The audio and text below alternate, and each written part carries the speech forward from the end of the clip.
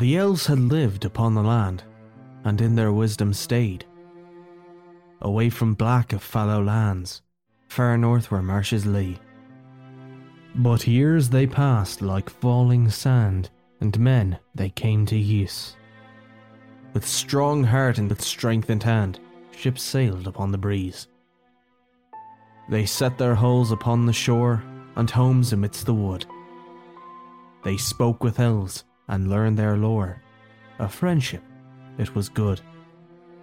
Now Pulliam, of human blood, his heart ever wandering, went against the advice of the elven rangers counselling. Curious, he crept into the caverns near the fen. The storm it grew, Pulliam flew, like swine freed from the pen.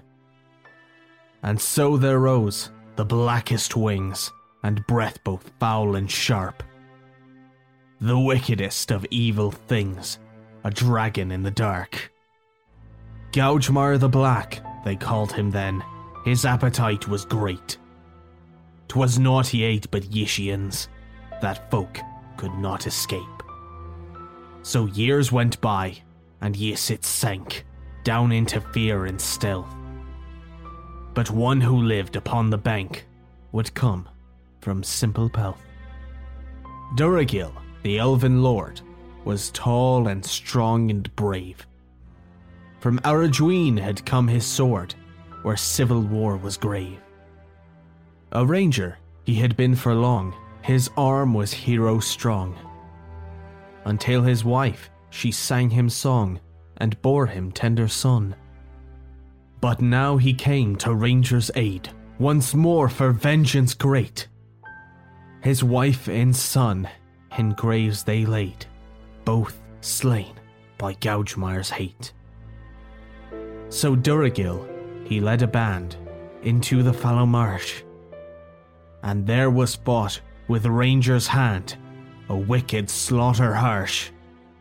The evil eyes of Gougemar burned, his appetite it gnawed, his stomach, for it boiled and churned inside his belly broad. The filth it splashed, and wings they beat, the rangers were but meat.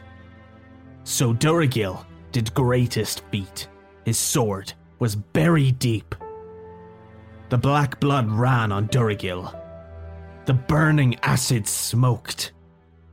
The death had come to Elfkin still, on blood the dragon choked. And so the end had come to both, the elf and dragon black. The rangers, then, they took an oath to take the island back.